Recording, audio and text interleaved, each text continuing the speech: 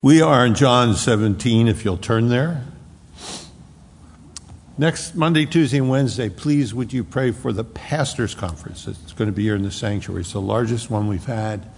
Pastors are coming from, I think, 35 different states, about 7 different countries. And you scatter them back when they leave here around the world if they've come to a fresh relationship with the Holy Spirit. They've been filled and challenged and fed and renewed.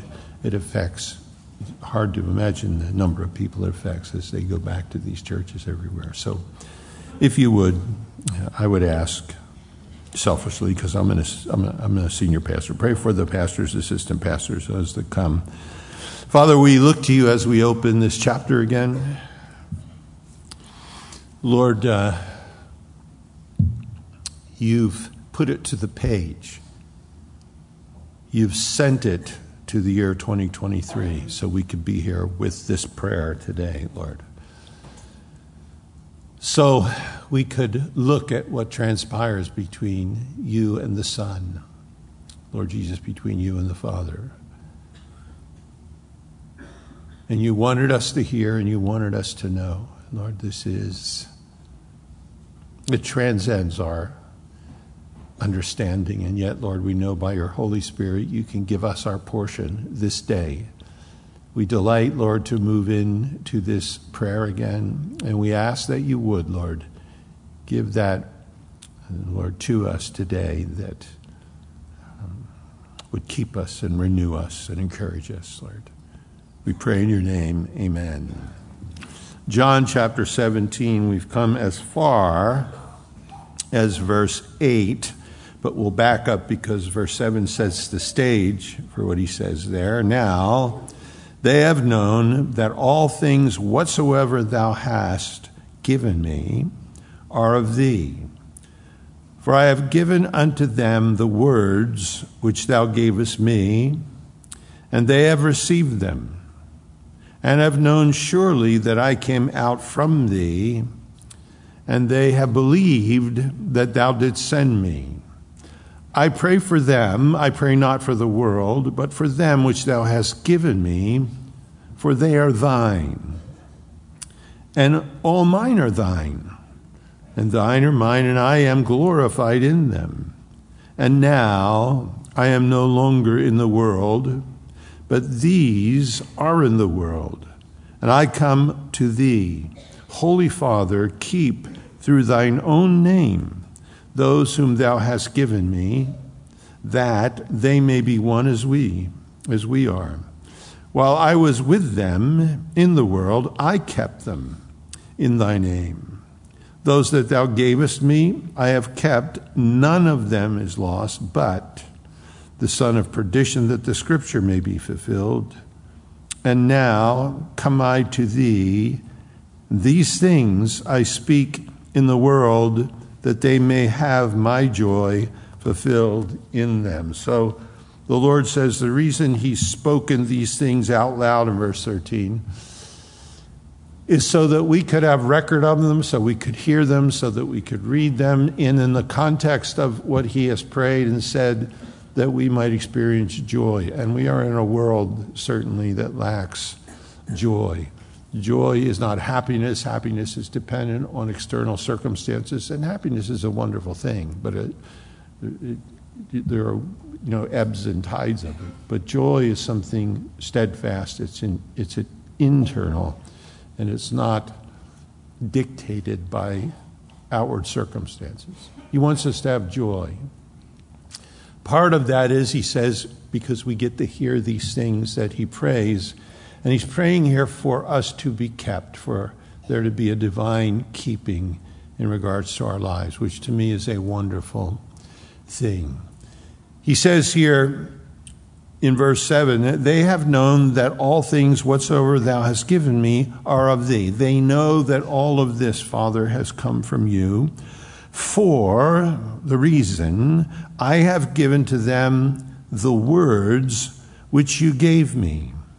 And they have received them, and have known surely that I came from thee, and they have believed that thou didst send me. So he says here they believed and received. They've received the words, plural, rhemata, that you've given me to speak to them. The words of Christ, they're so sweet to us today. Come unto me, all ye that labor and are heavy laden, and I will give you rest. We think of all of the things he said. Lo, I'm with you always, even to the end of the age. We think of all the wonderful things that he's spoken to us. And he said, Father, they have received the words that you've given me. And he said, and they believe that I came out from thee, and thou didst send me on a mission.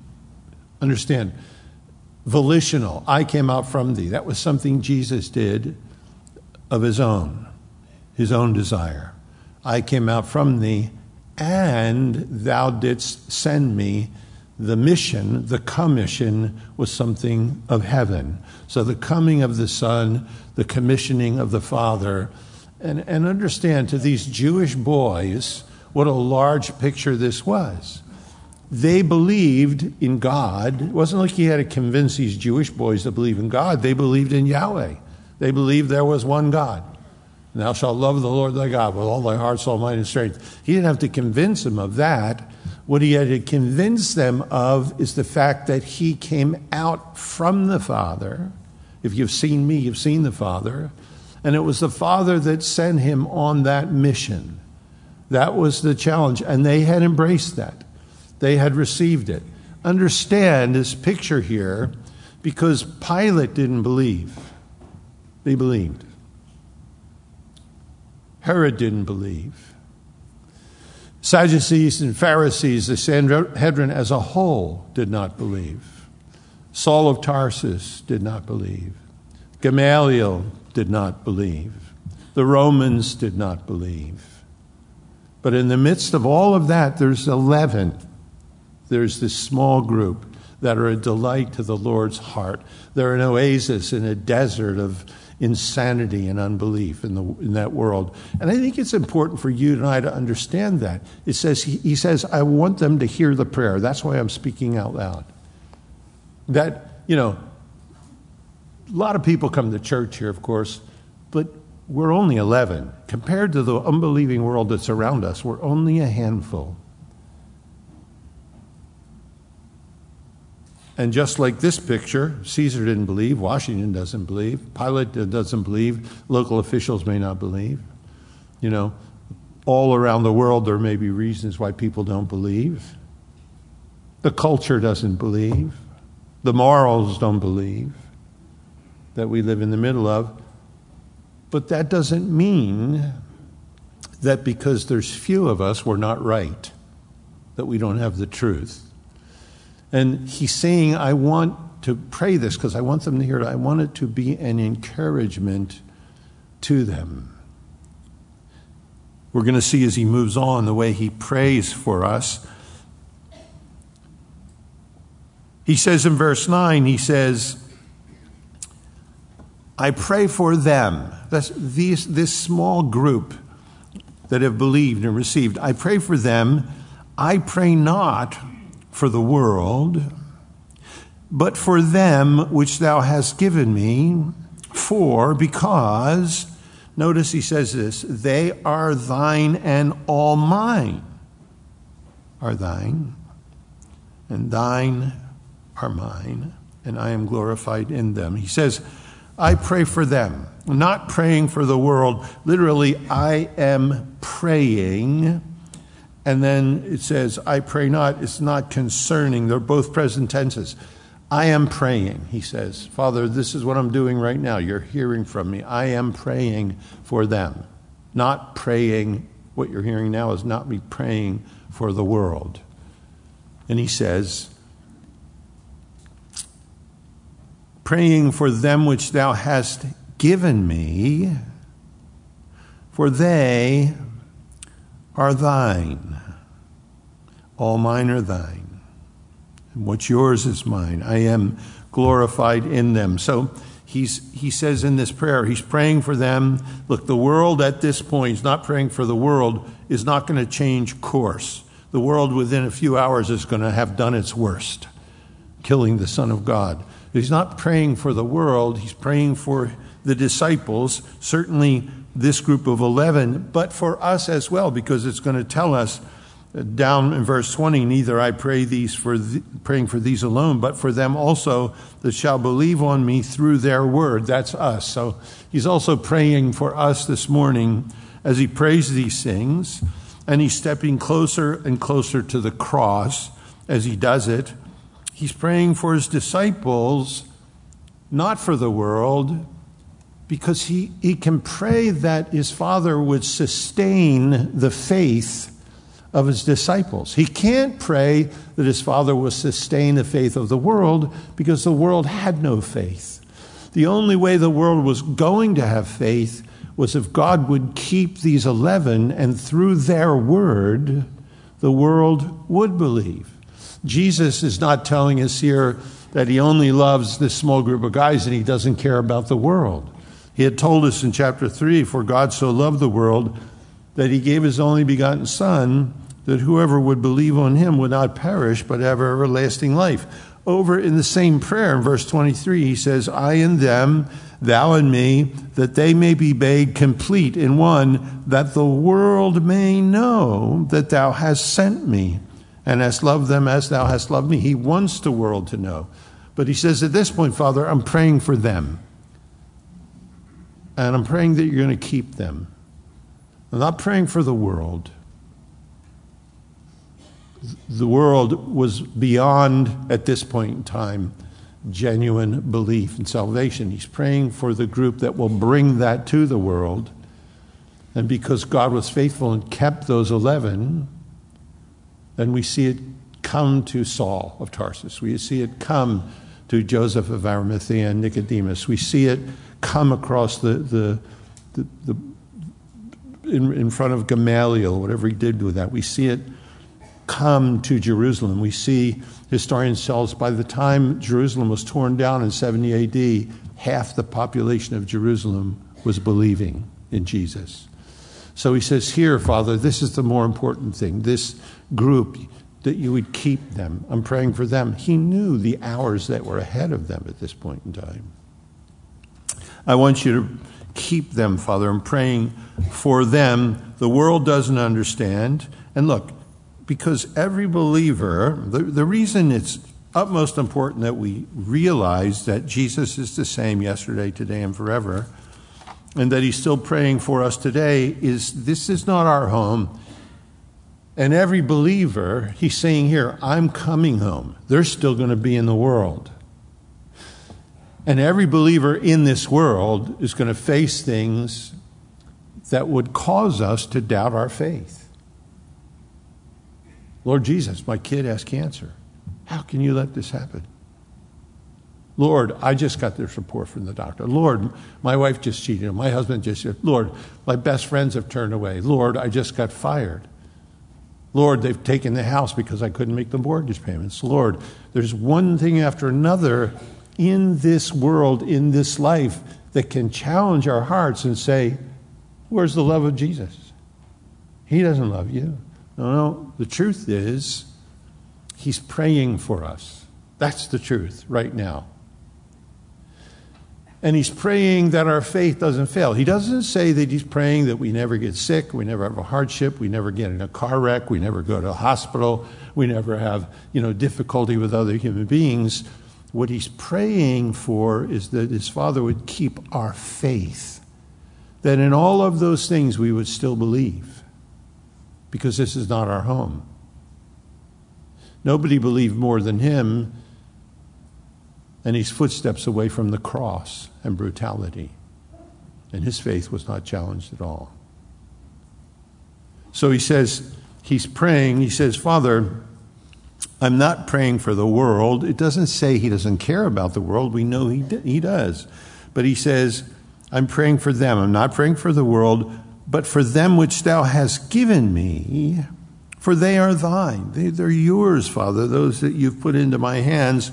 And all mine, all is neuter there. It means everything, Father, that is mine. Time, space, earth, matter, cities, civilizations, these 11 human beings, past, present, future, all mine are thine, and thine are mine, and I am glorified in them. By the way, that is I stand glorified is the sense of it.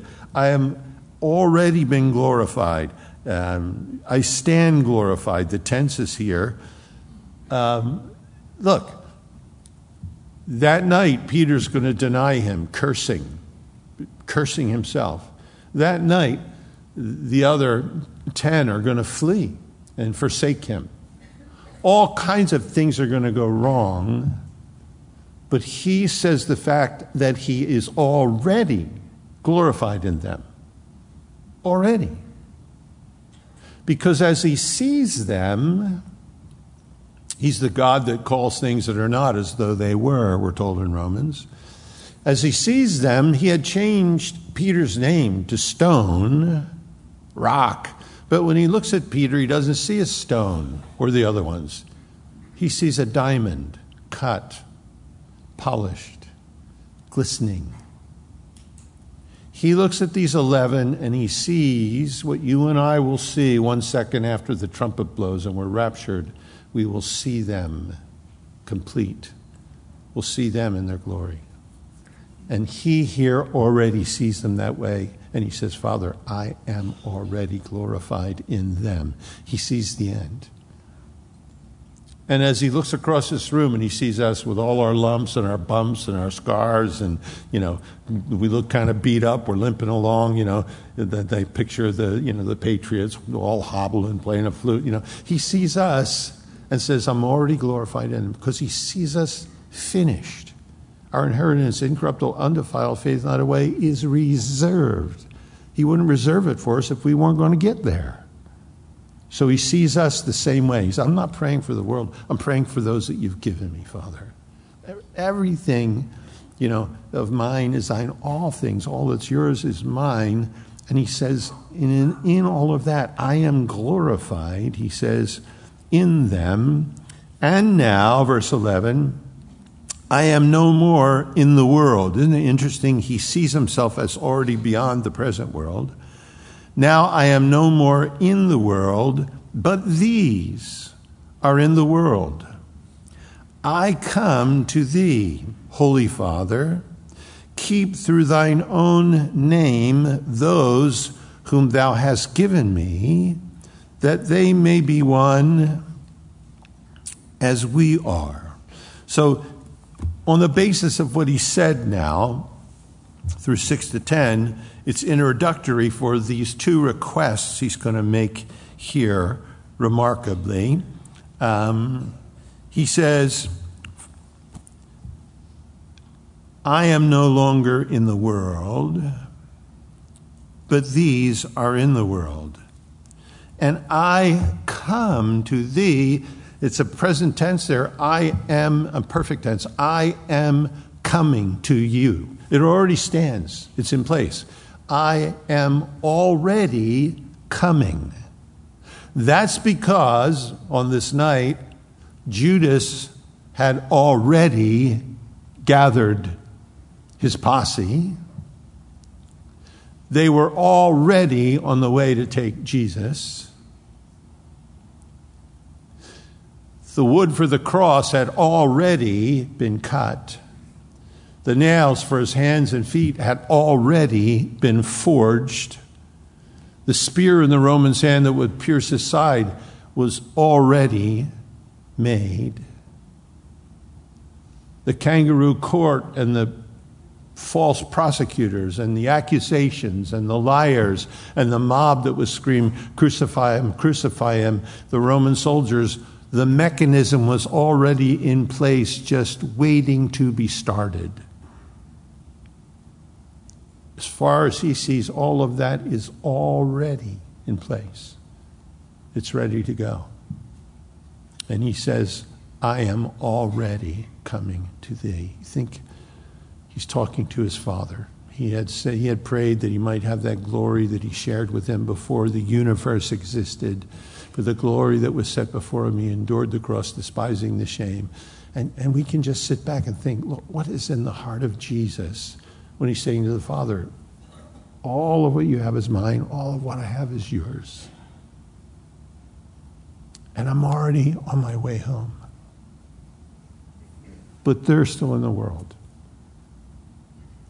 And the thing is, Jesus loved these 11 men more than any human being has ever loved his best friends. Jesus loves these 11 men more than any parent has ever loved their children. It pales in significance. Jesus loves these 11 men more than any groom has ever loved a bride. And think what it means for him to be saying, Father, I'm no longer in the world, but they are. My kids, my bride, my friends. Think of what in the divine heart must be taking place. They're still here, Father. I'm leaving now. They are here. I'm no longer in the world, but these are in the world. And I am in the process already of coming to you. And then he calls them Holy Father, only place in the Bible. Holy Father, keep through thine own name those who thou hast given me, that, second request, they may be one as we are. So 2 requests. He says, Father, I want you to keep them. I'm no longer in the world. I know you can do it. And he says here, keep them through thine own name, Holy Father. It's interesting, when Jesus addresses the Father, the level of personal relationship, he just says Father. When he talks to his Father about us and him protecting us and keeping us, he says Holy Father. Holy means separate, completely separate from anything the world knows. He's speaking to Holy Father in his sanctifying work. Holy Father, keep them. Through thy name, through thy onama again, which is the word that describes character, nature, everything that you are. Jesus here is asking the Father to keep us safe in the context of his character, not in the context of your character or my character. Isn't that wonderful? That our security is not based on the quality of our character, but it is based on the quality of the Holy Father's character. How remarkable. How remarkable. How many times have we been fallen apart and put back together again? How many times have we been picked up, dusted off, and put back on our path again, back on the way again? He says, they're in the world. I come to thee, Holy Father, keep through thine own name those whom thou hast given me. That's a finished work. You've given them to me. We know the Father would never give something to the Son that would wear out or that he would lose or wouldn't be there. You've given them. Look around the room, look in a mirror. It's hard for us to believe. It's given as a gift. Father, this is the gift you've given me out of the unsaved world. Keep them. Keep them, Father. I'm no longer in the world. They are. So the first word there, keep, speaks of security. It's watch out for. It's keep your eyes on. You know, keep your eyes on them. Keep guarding them is the idea. Father, do that, because he's going to say, when I was there, I did it. So he says, Father, keep through thine own name those whom thou hast given me, that they may be one even as we are. So 2 things he asked here. One, that the Father in heaven would keep us. That's happening today as we sit here. How many people do you know that deflected from the faith? They walked away, they badmouthed God and all, and they just got the tar beat out of them in the world. And when they come back, they're limping. They don't look like much, but they come back to their Savior again. In fact, you and I both know people right now that are out there. You can kind of look and say, well, either they were never saved in the first place or they're cruising for a bruising, you know. And because God loves them, he's going to have his way with them. And because they are some that were given to the Son, their Father's going to keep them, and they're not going to be lost. Because that keeping is not based on their character, but on the Father's character. I love that. That's the first part of his request. Keep them. Second part is that they may be one, even as you and I are one. There would be a divine oneness. Something hard for us to understand, as we are. A divine, otherworldly unity. Look, the New Testament doesn't know anything about isolated Christians, isolated believers. The New Testament only knows about us in fellowship. Wherever you hear about saints, you hear about fellowship. It doesn't even, embrace the idea, well, somebody's homesick, somebody's in the hospital, somebody's going through something, they're alone, they're isolated. No, they're not. Because that's when the church really demonstrates what the church is. When you get to that person, you pray for them, you give them a blanket, you make a dinner for them, you care for those who are shut in. The idea is that we would be one the way that he and the Father are one. It's miraculous. It's as miraculous as his keeping of us. And he's saying that he wants that to happen so that we would reflect what's happened with him. Look, anyone who sows discord or causes division in the body of Christ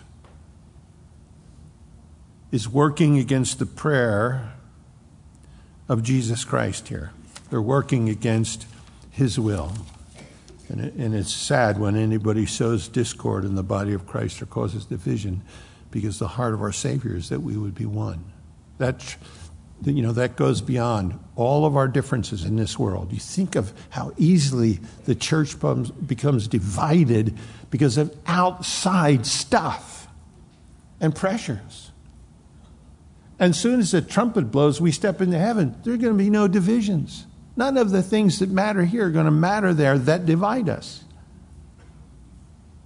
And the Lord, look, he's praying to the Father. This is speaking out loud, he says, so it will be written down, because his prayer is what God the Son is saying to God the Father. Number one is that he would keep us, guard us, protect us.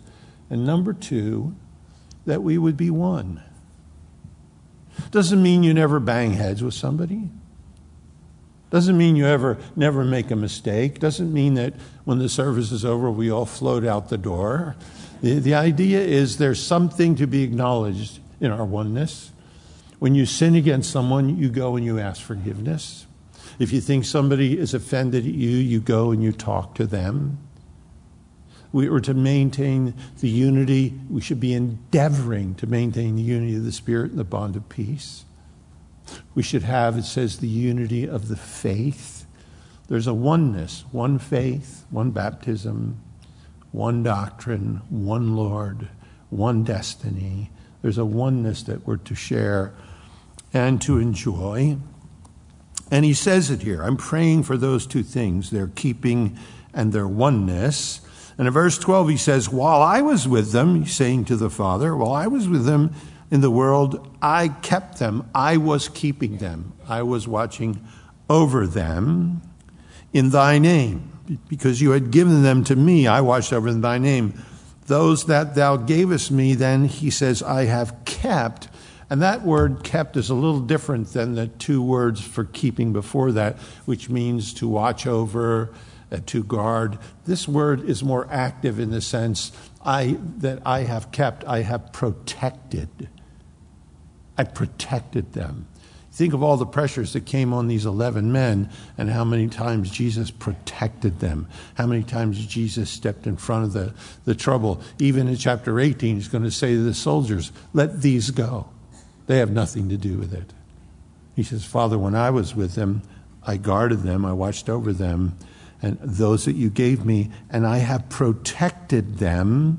And he says this, none of them is lost, but the son of perdition, that the scripture might be fulfilled. Now, by the way, that's a pretty remarkable statement. None of them is lost.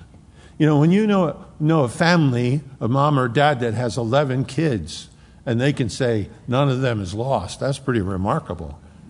If they say, yeah, 10 are just really welcome to the Lord, but that ain't bad. Only one's out there doing, Jesus says remarkably, not one of them is lost. Same word as perdition. Not one of them has gone to perdition. But the son of perdition, that the scriptures might be fulfilled. It doesn't say, if your translation says, except the son of perdition, I haven't lost any except this one. Father, that ain't too bad. I mean, I got most of the guys in, just this one. That's not what it says. It doesn't say except. He says, none of the ones you gave me is lost. What it means, none of the ones you gave me have gone to perdition. The only one it has is one you have not given me. Judas, the son of perdition, that phrase only used of the Antichrist in 2 Thessalonians chapter 2, the only other place we have son of perdition in the New Testament. And he's not called the son of perdition because he went to perdition. He's called the son of perdition because he was born in perdition. And in Acts chapter 1, when they're choosing a replacement, they said, and Judas went to his place. It was predetermined. It's not, it says, according to the scripture, this happened. It's not deterministic. It doesn't say he had to go that way.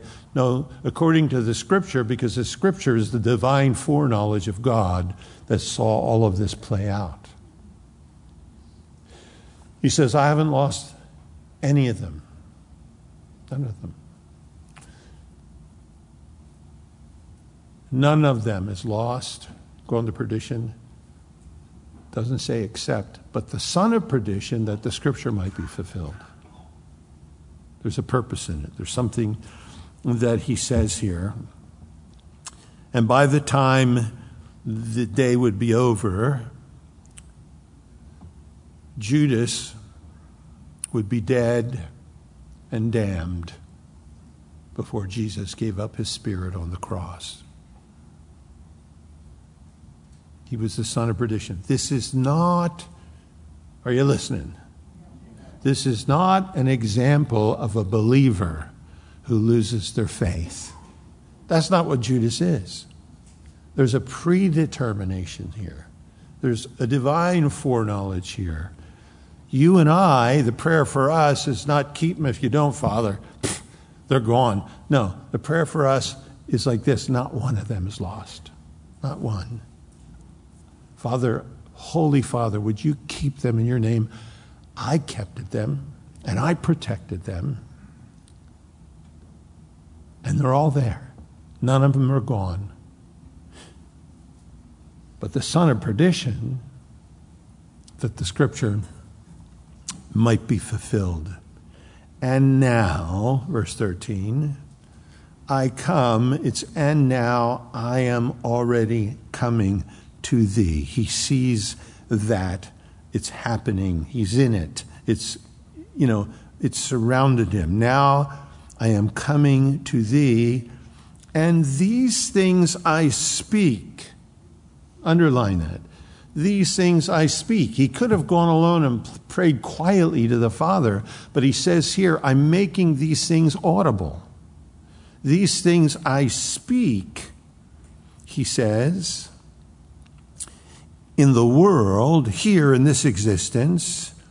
Here's the purpose clause. The reason why he's speaking out loud is that they might have my joy fulfilled in themselves. He says, I'm praying out loud because I want them to know.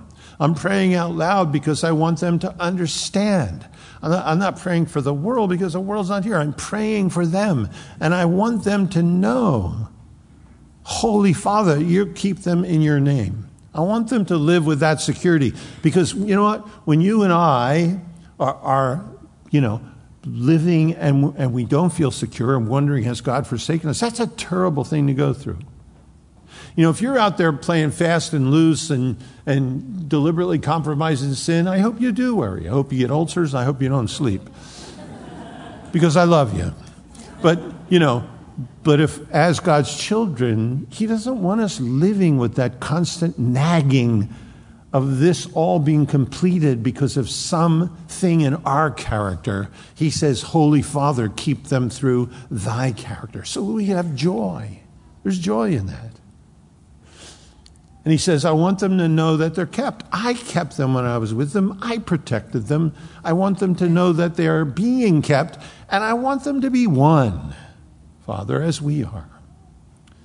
And he says, that's why I'm seeking you. I'm saying these things out loud, he says, that they may have my joy fulfilled in them. For the joy that was set before him, he endured the cross. So he says here, this prayer that he puts before us today, you sit alone with it. Read it. He's saying, verse 1, he lifted up his eyes to heaven and said, speaks of audibly. He reiterates that here in verse 13, where he says, these things I am speaking, literally. I am presently speaking. The idea is the guys are gathered around and they're listening to it. That's why we have a copy of it. If he was alone and prayed, John would have never been able to write this. And he said, the reason why I'm speaking it is because I want my joy fulfilled in them, that my joy might be fulfilled in themselves. That's what he wants for us. The world is crazy. We see what's happening around us. Sadly, some people that are not believers think, well, you become a Christian, you lose all your fun. You can't become a Christian. You can't get venereal disease. You can't get AIDS. You can't get cirrhosis of the liver. You can't, God, all he wants to do is take away your joy. He wants to ruin everything for you. No. He's saying, I'm saying these things out loud so they'll know. Guys, I'm saying these things out loud because I want them to know that I'm keeping them. And Father, that you're going to keep them according to your character. I want them to hear this because I want them to be one in this. This is something that I'm giving to them. And Father, I'm saying it out loud because I want those you've given me to have joy, the joy that I have. I want them to have it. His joy at that time was he could see home. He was going home. He'd be back in 3 days for a short stay, but he was going home. And that's what he wants for us. I read through it, and one of the things that really sticks out to me is that my security is based on my Holy Father's nature, character, not on my own character. I would never want to try to get to heaven based on my own character. Would you? All right. Don't shake your head. Yes, we see it. We know. Pride won't get you in. So it's great security for us to go through this prayer and to hear the conversation between God the Son and God the Spirit and God the Father. Remarkable. Let's stand. Let's pray together.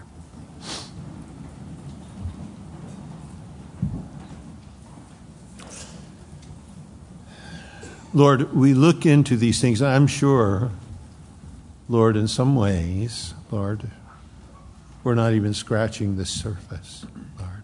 How could we?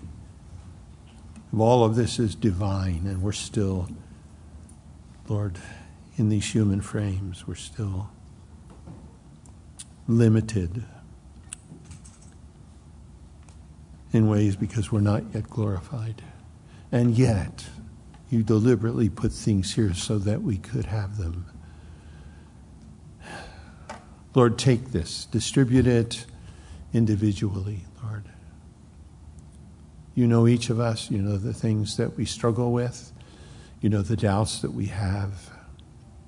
And you know, Lord, how we might have joy. So we put it before you, Lord.